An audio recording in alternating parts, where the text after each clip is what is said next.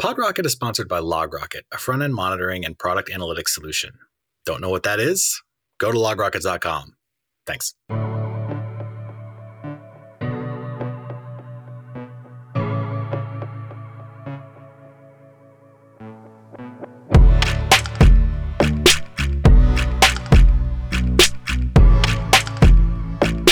Hello and welcome to PodRocket. Today, I'm here with Kaylin from our team here at LogRocket, as well as Sebastian McKenzie and Jamie Kyle, the founders of Roam Tools. How are you guys all doing?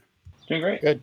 So Sebastian and Jamie, maybe you could tell us a bit about Roam, or maybe even, I know both of you guys have fairly illustrious backgrounds in the open source world, having worked on a bunch of pretty important fundamental projects in modern front ends. So maybe you could talk a bit about your backgrounds and then tell us a bit about what you're building with Roam. Yeah. Do you want to start, Jamie? Sure. So Sebastian and I first got started together in open source in 2014 on 6to5, which became Babel. And that sort of started down personally, it started me down the path of working on lots of tools and product infrastructure type projects. And I've also had a background in design systems, framework development, and things like that. Yeah, so me and Jamie, we started out both together working on 6to5, which is a project that I started in 2014, just as I was finishing high school, just messing around with latest kind of tech.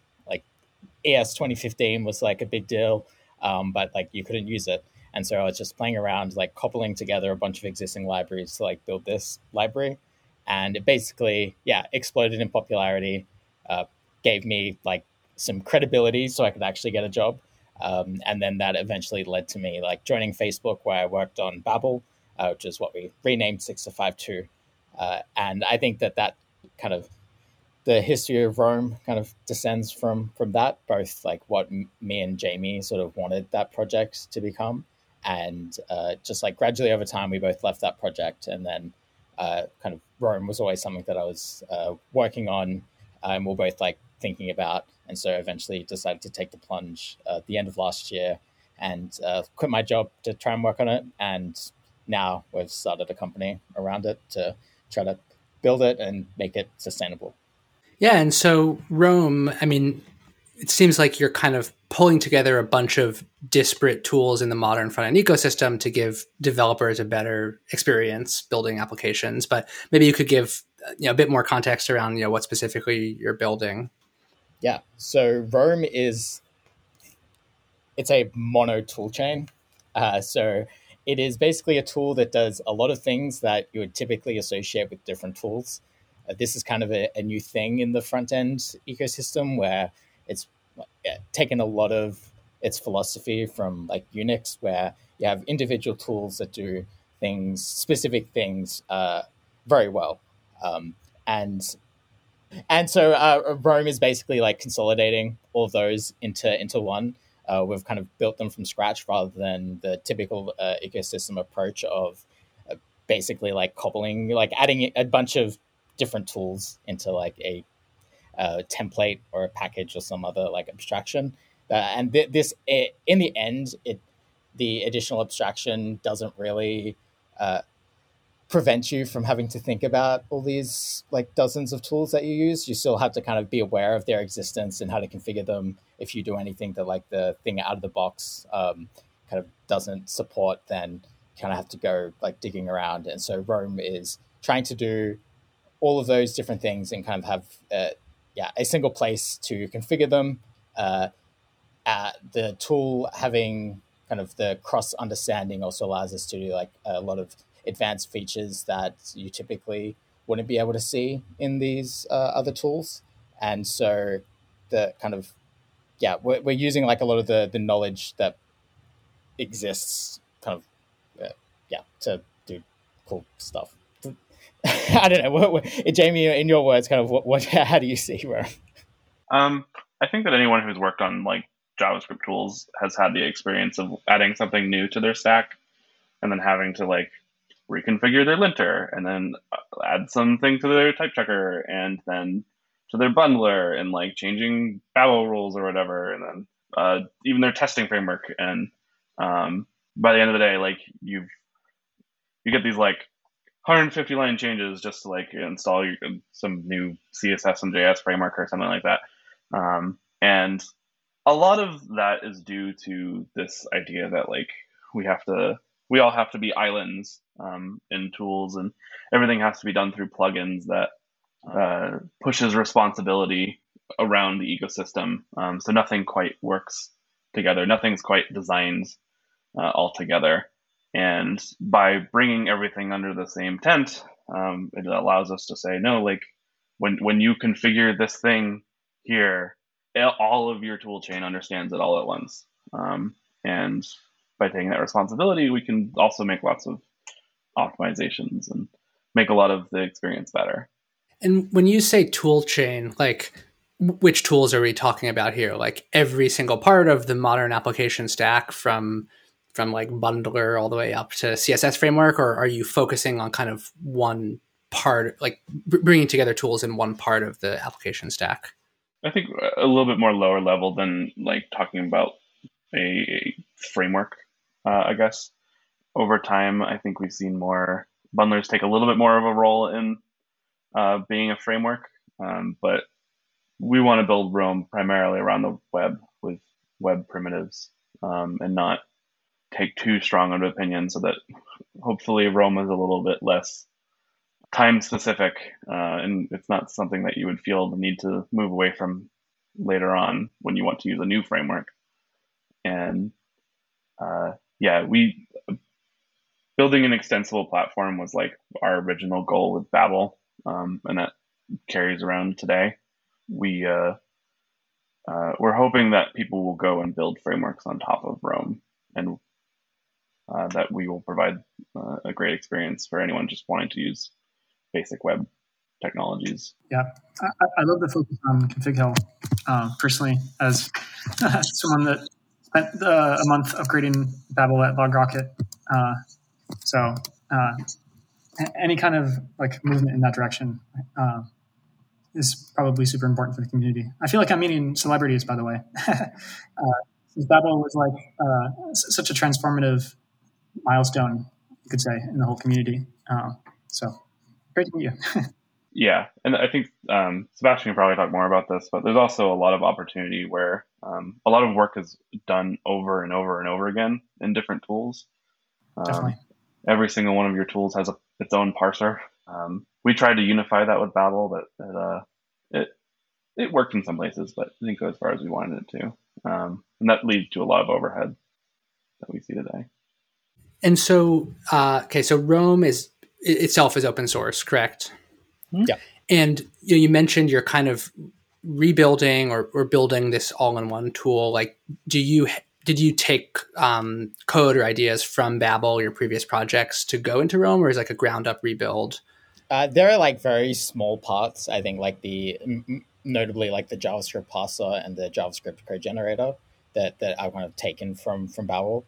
And there's actually a credit section on the website that kind of like lists out all the specific things that have kind of been inherited or forked from other projects. But everything that has been imported has basically like been gone through pretty drastic changes. Like the Babel parser and the code generator is almost like unrecognizable, especially the code generator, which we've basically rewritten just using the existing one as a base, and actually matches more closer to like the way that Prettier works, since like that's one of the things that we want to replace. And so a majority is just like all built from scratch, like the ground up, like the HTML parser, the CSS parser, like all of the rest of like the core primitives, the compiler, and it's less interesting, I think, is like the code that has sort of been forked, and more a lot of the philosophies, or a lot of like the things that have kind of the learnings that have gone into it. Like a big kind of a lot of the things that we learned from Babel have gone into like the architecture of the compiler, because like Babel has a lot of like architectural problems that are like very difficult to solve, and artifact of that is that this like kind of built like I designed the original API and I didn't really have any idea what I was doing. And in order to like change and improve it, it basically, it required changing the complete API of Babel. And at that point, you would basically be releasing a new project. And that was sort of the conclusion I kind of drew when I came to like the end of my time working on Babel, in that I saw that in order to improve it, it would require such drastic changes that it was easier just to leave and like start a new thing. Obviously, the time in between starting that new thing was on the time of like years, and kind of we're still working on it and building it. But that's kind of the a lot of like the learnings that have kind of we've learned a lot from like these other projects, like ESLint as well went into the designing of like our AutoFix API, and so I think that is kind of standing on the shoulders of the giants, so to speak, even though the code isn't like actually taken from those projects. And this is maybe like a silly question, but when Babel first came out, 2014 or an eternity ago, I think you said 2014. Like I feel like back then there was, there was the level of support for different versions of JavaScript was kind of more all over the place in different browsers, and so if you want to use any ES6 type features, obviously you needed to transpile. I'm curious, like now in 2020, like I've heard, it seems like the browsers have come a fairly long way. Like, what is the role of transpilation today? And like, do you still need it, or only if you're using bleeding edge JavaScript features, or kind of how do people think about that? Like I mentioned, my background has been working on product infrastructure teams at for lots of different companies. And the sort of like background thing that no one really, that I think a lot of the community is even aware of, is that a lot of Babel's infrastructure is its plugin API, and it's used for a great deal of many things at different companies. It's used for everything from like code optimizations to enforcing code standards to writing code mods and all of that. And that infrastructure is like deeply embedded in tons and tons of companies. And for a while when we opened up Babel, we weren't even like really fully aware of it. It was only by like actually going to companies and meeting with them that we learned about a lot of that stuff. But in terms of like the role of translation in the ecosystem, JavaScript still an evolving language. There are new syntax features every year, and there'll be a continuing role to play to keep adding those features. But yeah, I think that the number of features people actually need to compile down to today is dramatically different than what people are actually compiling to. Someone who's Jason Miller, I think, from Google, he had a really great tweet that was breaking down, or a blog post that was breaking down like how much wasted code there is on the internet of code that's being transpiled that doesn't need to be. And it's pretty dramatic. So clearly we need to do a better job of taking our stack and actually meeting the needs of companies who are still supporting old browsers and whatnot, but also do a better job building the web so that people using not even new browsers at this point, but like any browser after 2016 isn't shipping sometimes like megabytes of code that doesn't need to be. Wasn't that the goal of preset env? Yeah. That was kind of I don't know if Sebastian would say it this way, but I think preset env should have been the default behavior of Babel. But the thing is that it's not quite aware enough of your stack to do an effective job of it. It's really getting into the responsibility of a bundler, knowing to create multiple builds of your app to target different browsers.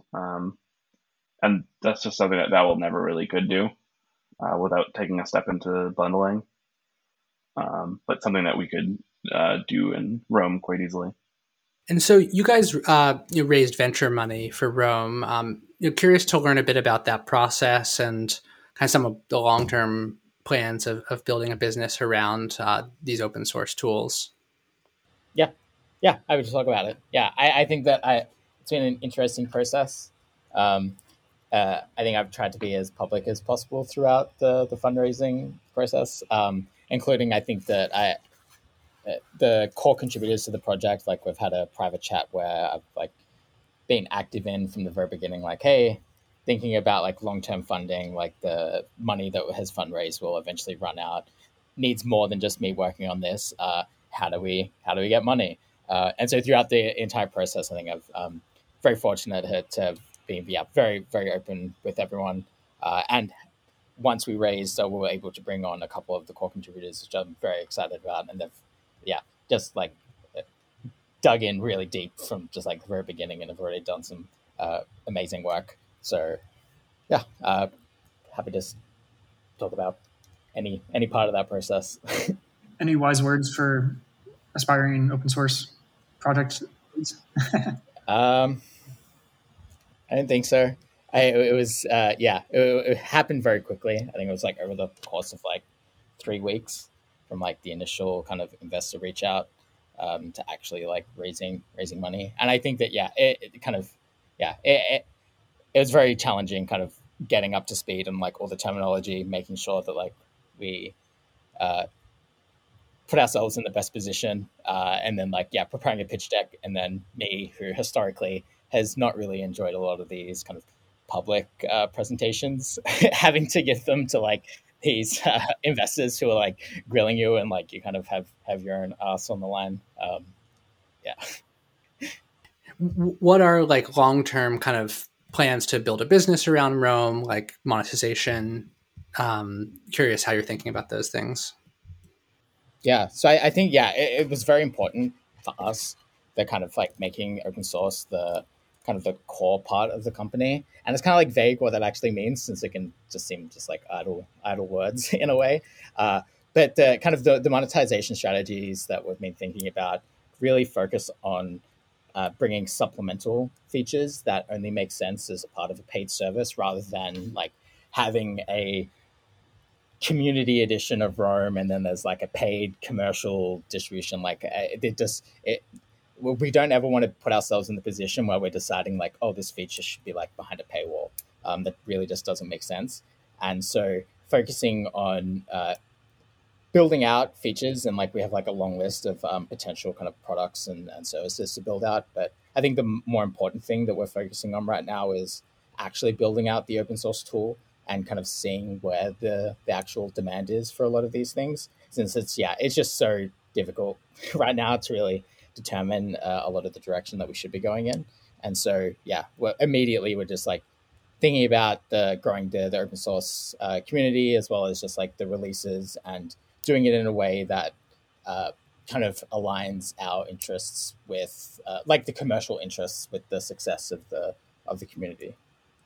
Yeah, I mean, I guess on the subject of community, like I've seen a fair amount of like skepticism in general when open source projects raise venture money, and I guess Roam, it seems like, was not immune from the skepticism. Like on the Hacker News launch, there are some various comments saying like, okay, well, how is this going to work? Like, is there going to, one, I thought this was funny, it says, will there be an IPO for a JavaScript library one day?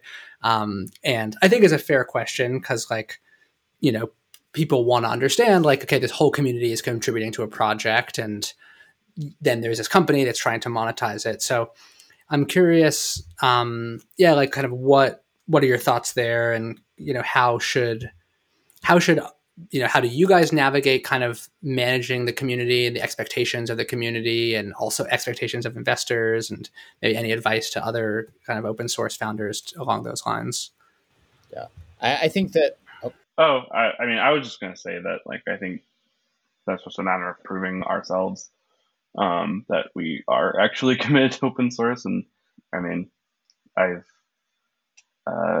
talked to a lot of people now, and like, really, we started with an open source project, and that's what we wanted to work on. And then the company was built so that we could actually work on it.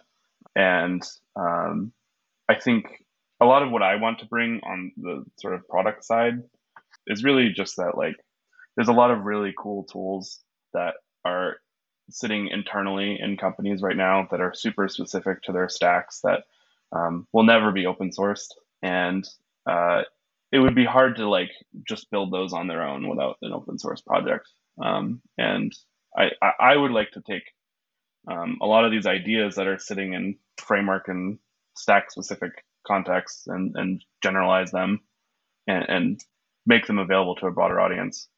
So even on that side, I like it's about opening things up more. And to do that, we really need like this tool chain that is really unified, and that serves everyone's needs, and isn't super tied to one or two companies. I think like one really important thing for me, just like during fundraising, was finding investors who actually like believed in like the open source model as like a means of development rather than just like a customer acquisition strategy.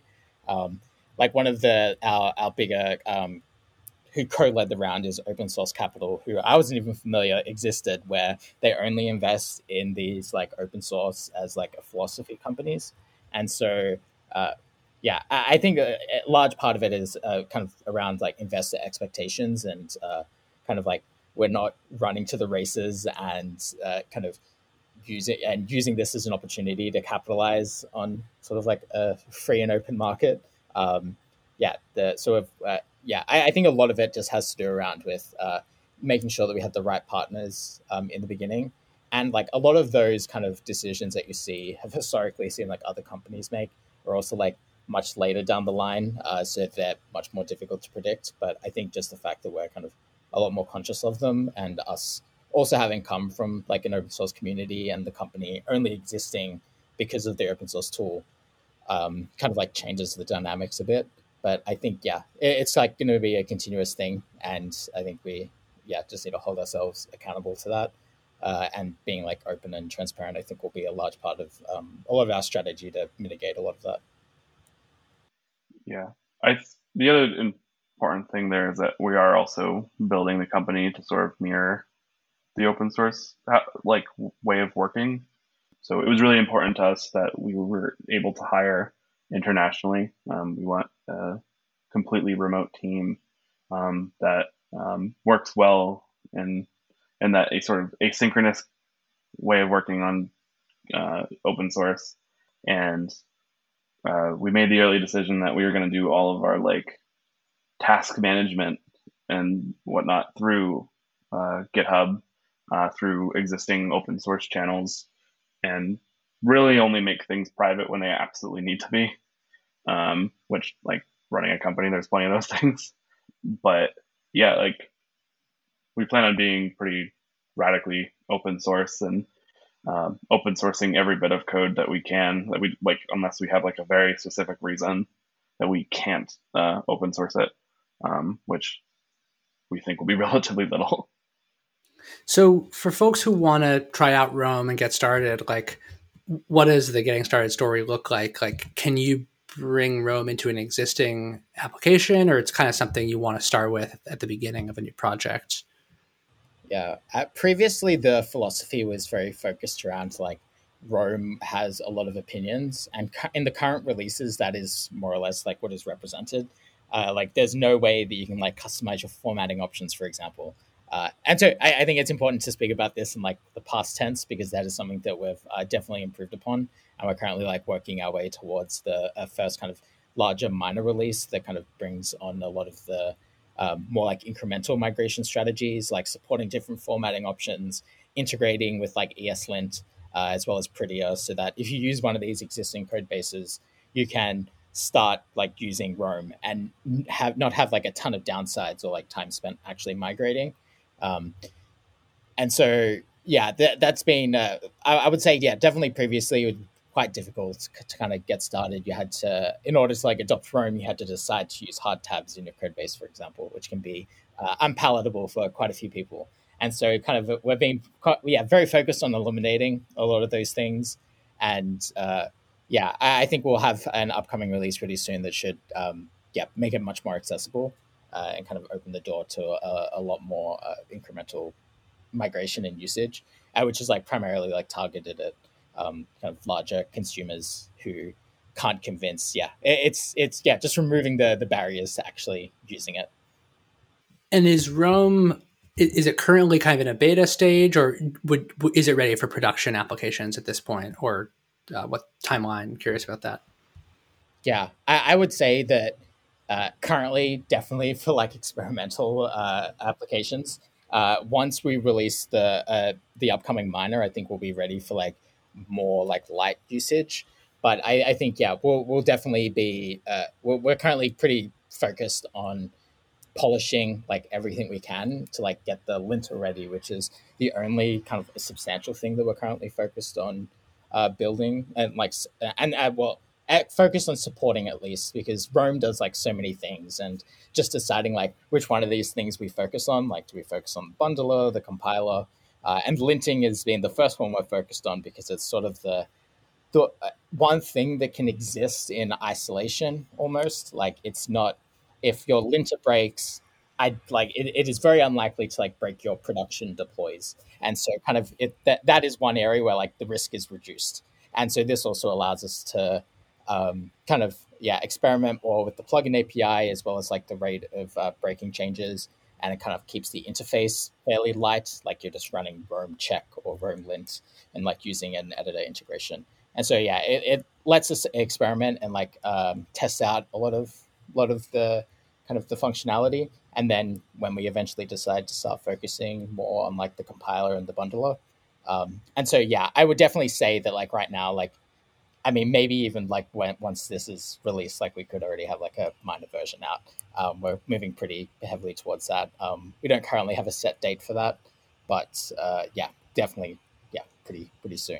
Rome wasn't built in a day, you could say. Yeah, that's true. I had to do that, at least one.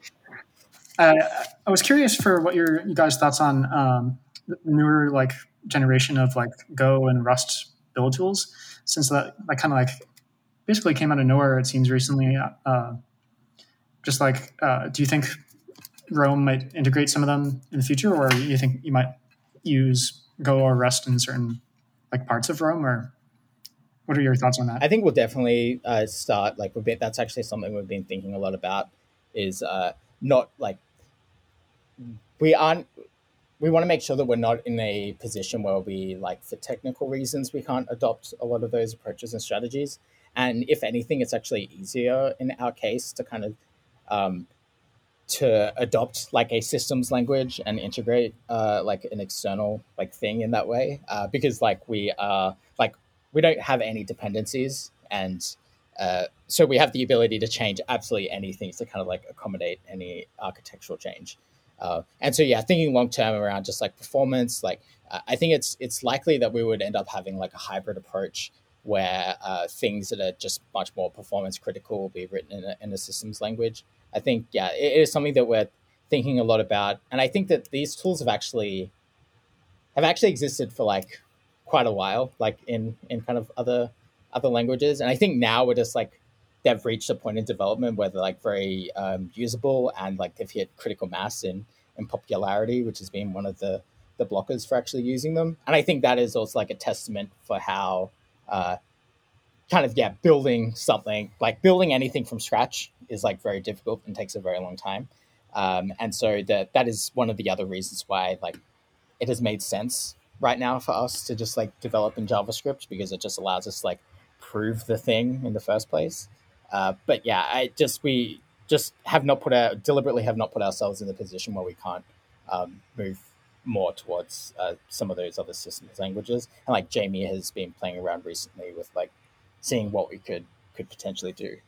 And now that we have like funding and the ability to hire other people, that is like another thing that we've been thinking a lot about, because like it's just very much more time intensive.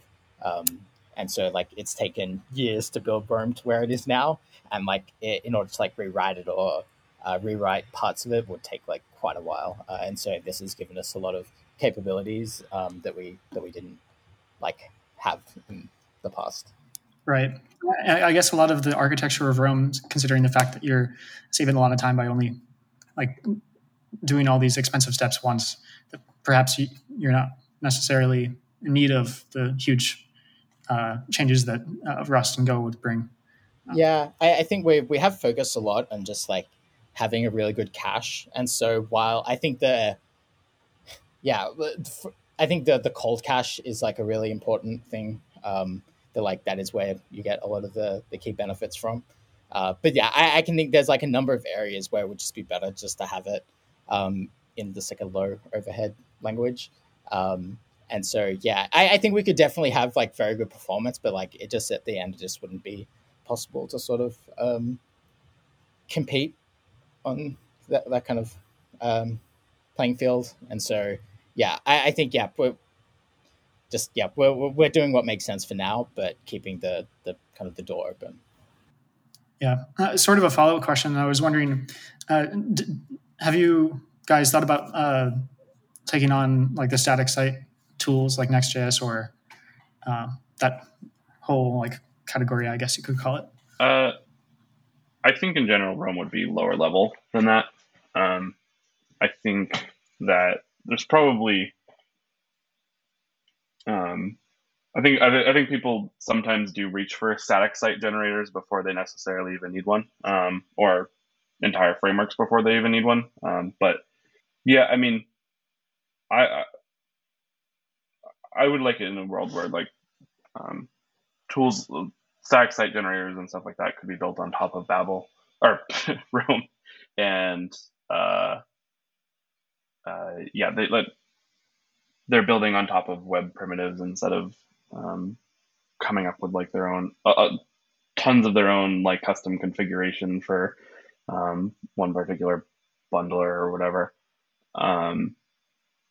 and that they're much more reproducible, so that they're not having to rebuild all this infrastructure underneath all the time. And yeah, overall, Rome would make building a static site generator easier overall. I'm also reminded by all the trouble that the Deno team is going through with TypeScript because they moved away from JavaScript, but then suddenly they're bottlenecked on the TypeScript compiler. So I wonder if if everyone jumps to these faster technologies, then it's just going to create even more problems for us. In what sense? Sorry. Mostly like incompatibilities, like potentially being harder than we expect, and trading off speed for having to interrupt between Rust and JavaScript. That seems to be what the Deno team is having trouble with. They've also done some pretty good work in their Rusty V8, I think is the library, bindings.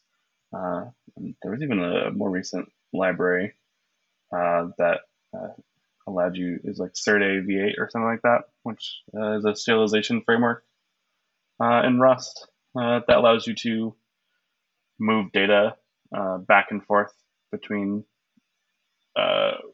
sort of Rust and V8's code gen, I guess, or their runtime values that they create. So I'm very interested in the stuff that they're doing. Yeah, you guys are like similar projects, I guess you could say. Very ambitious and much needed changes. Yeah, I think we're both kind of taking the half a decade, or I mean up to a decade more of kind of the evolution of the JavaScript or just the front end web server ecosystem, and trying to kind of innovate on a lot of kind of the ideas and concepts that have come up that have just been not possible to implement just due to like the historical baggage. Like a lot of the things that like Deno are doing are just like you wouldn't be possible really, or be very disruptive to like do them with Node. And so kind of starting from a fresh slate is kind of the only way that you can experiment and do a lot of these things. So yeah, very similar kind of philosophically in the creation and how they're taking the ecosystem learnings into account. And moving forward, like what would you say the next year looks like for Rome, and what are you most excited about on your roadmap? I think I'm definitely looking forward to like releasing more things than just the linter, kind of realizing more completely the vision that we've kind of set out. Since like right now it's kind of different. It's difficult to conceptualize what Roam actually is, because we say, well, all these different things, but right now you can only use us as a linter. I'm very excited to kind of like move out of that sphere, as well as show off some of the capabilities that we actually have by being a all-in-one integrated solution. Primarily just around just like we have support for HTML and CSS. What if we can show you like we can do like cross-language linting if you use like a class in a HTML file that doesn't exist. Like by reading your CSS, we can do like a ton of really interesting things. And so I'm excited to actually build out a lot of that and release it within the next year. That kind of proves out a lot of what Roam is trying to do. Because like a lot of the time is kind of just been spent convincing people that this is a good idea. And so it'd be good like to have some more weight behind that. And I think this is something that we've experienced before, like when we've been working on Babel or Yarn, where a lot of these concepts were very controversial at the time. With Babel, it was like running your code through a compiler just seemed like ridiculous. And I think CoffeeScript in that case kind of set a good precedent. But for Yarn, it was like lock files were just like, why would I do that? I always want the latest thing. And so there's always been like, we've always kind of experienced a lot of these kind of initial hurdles. And then kind of once we get over them, it kind of just clears up a lot of time to just like run with it and just like rapidly evolve it. And so a lot of it is just like waiting for kind of the ecosystem consensus to kind of catch up in some of those ways. Yeah, I'm also really excited to be able to like actually pay people to work on open source. I've worked with so many people in the open source community, and it's like there's like a sense of like guilt that you get when you know that someone's really not getting paid anything for their open source work, and you're still asking them for something. So actually getting to say no, like you have like your work schedule, you have your time to do this, you're paid to do it, you get your benefits and whatnot, and like it's not you lose a sense that you're taking advantage of people or something like that. And I think I'm really excited because there are lots of companies that have either started as an open source project or there are in a major way open source. And there's lots of different opinions there. So we have to figure out how we want to run this company. But starting there, like people actually getting paid for their work is a relief after years of being in the open source community. Jamie, Sebastian, thank you so much for joining us today. This has been awesome learning about Roam. For folks out there who are interested in learning more, the website is roam.tools. And then if people are interested in contributing, what's your kind of best recommendation for how to get started on that journey? We're right on GitHub at github/roam/tools, or you can join our Discord, which I believe is in the README. Discord.gg/Roam. That's kind of where we have all of our public, more real-time conversations, since it's a lot easier kind of like to provide support and kind of help people out who are trying to contribute over a more real-time chat, as well as like do more kind of brainstorming on just like project planning. But for a large part, a lot of this stuff kind of exists as well in the GitHub repo in the form of issues that are tracking things. So it's always a good place to look as well. Well, thanks so much for joining us. Yeah, thank you so much for having us. Thanks.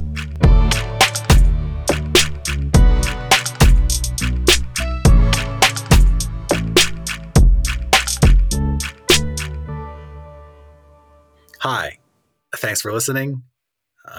Please remember to like, subscribe, email me if you want, even though none of you do. Go to logrocket.com and try it out. It's free to try. Then it costs money, but yeah, we'll see you next time. Thanks.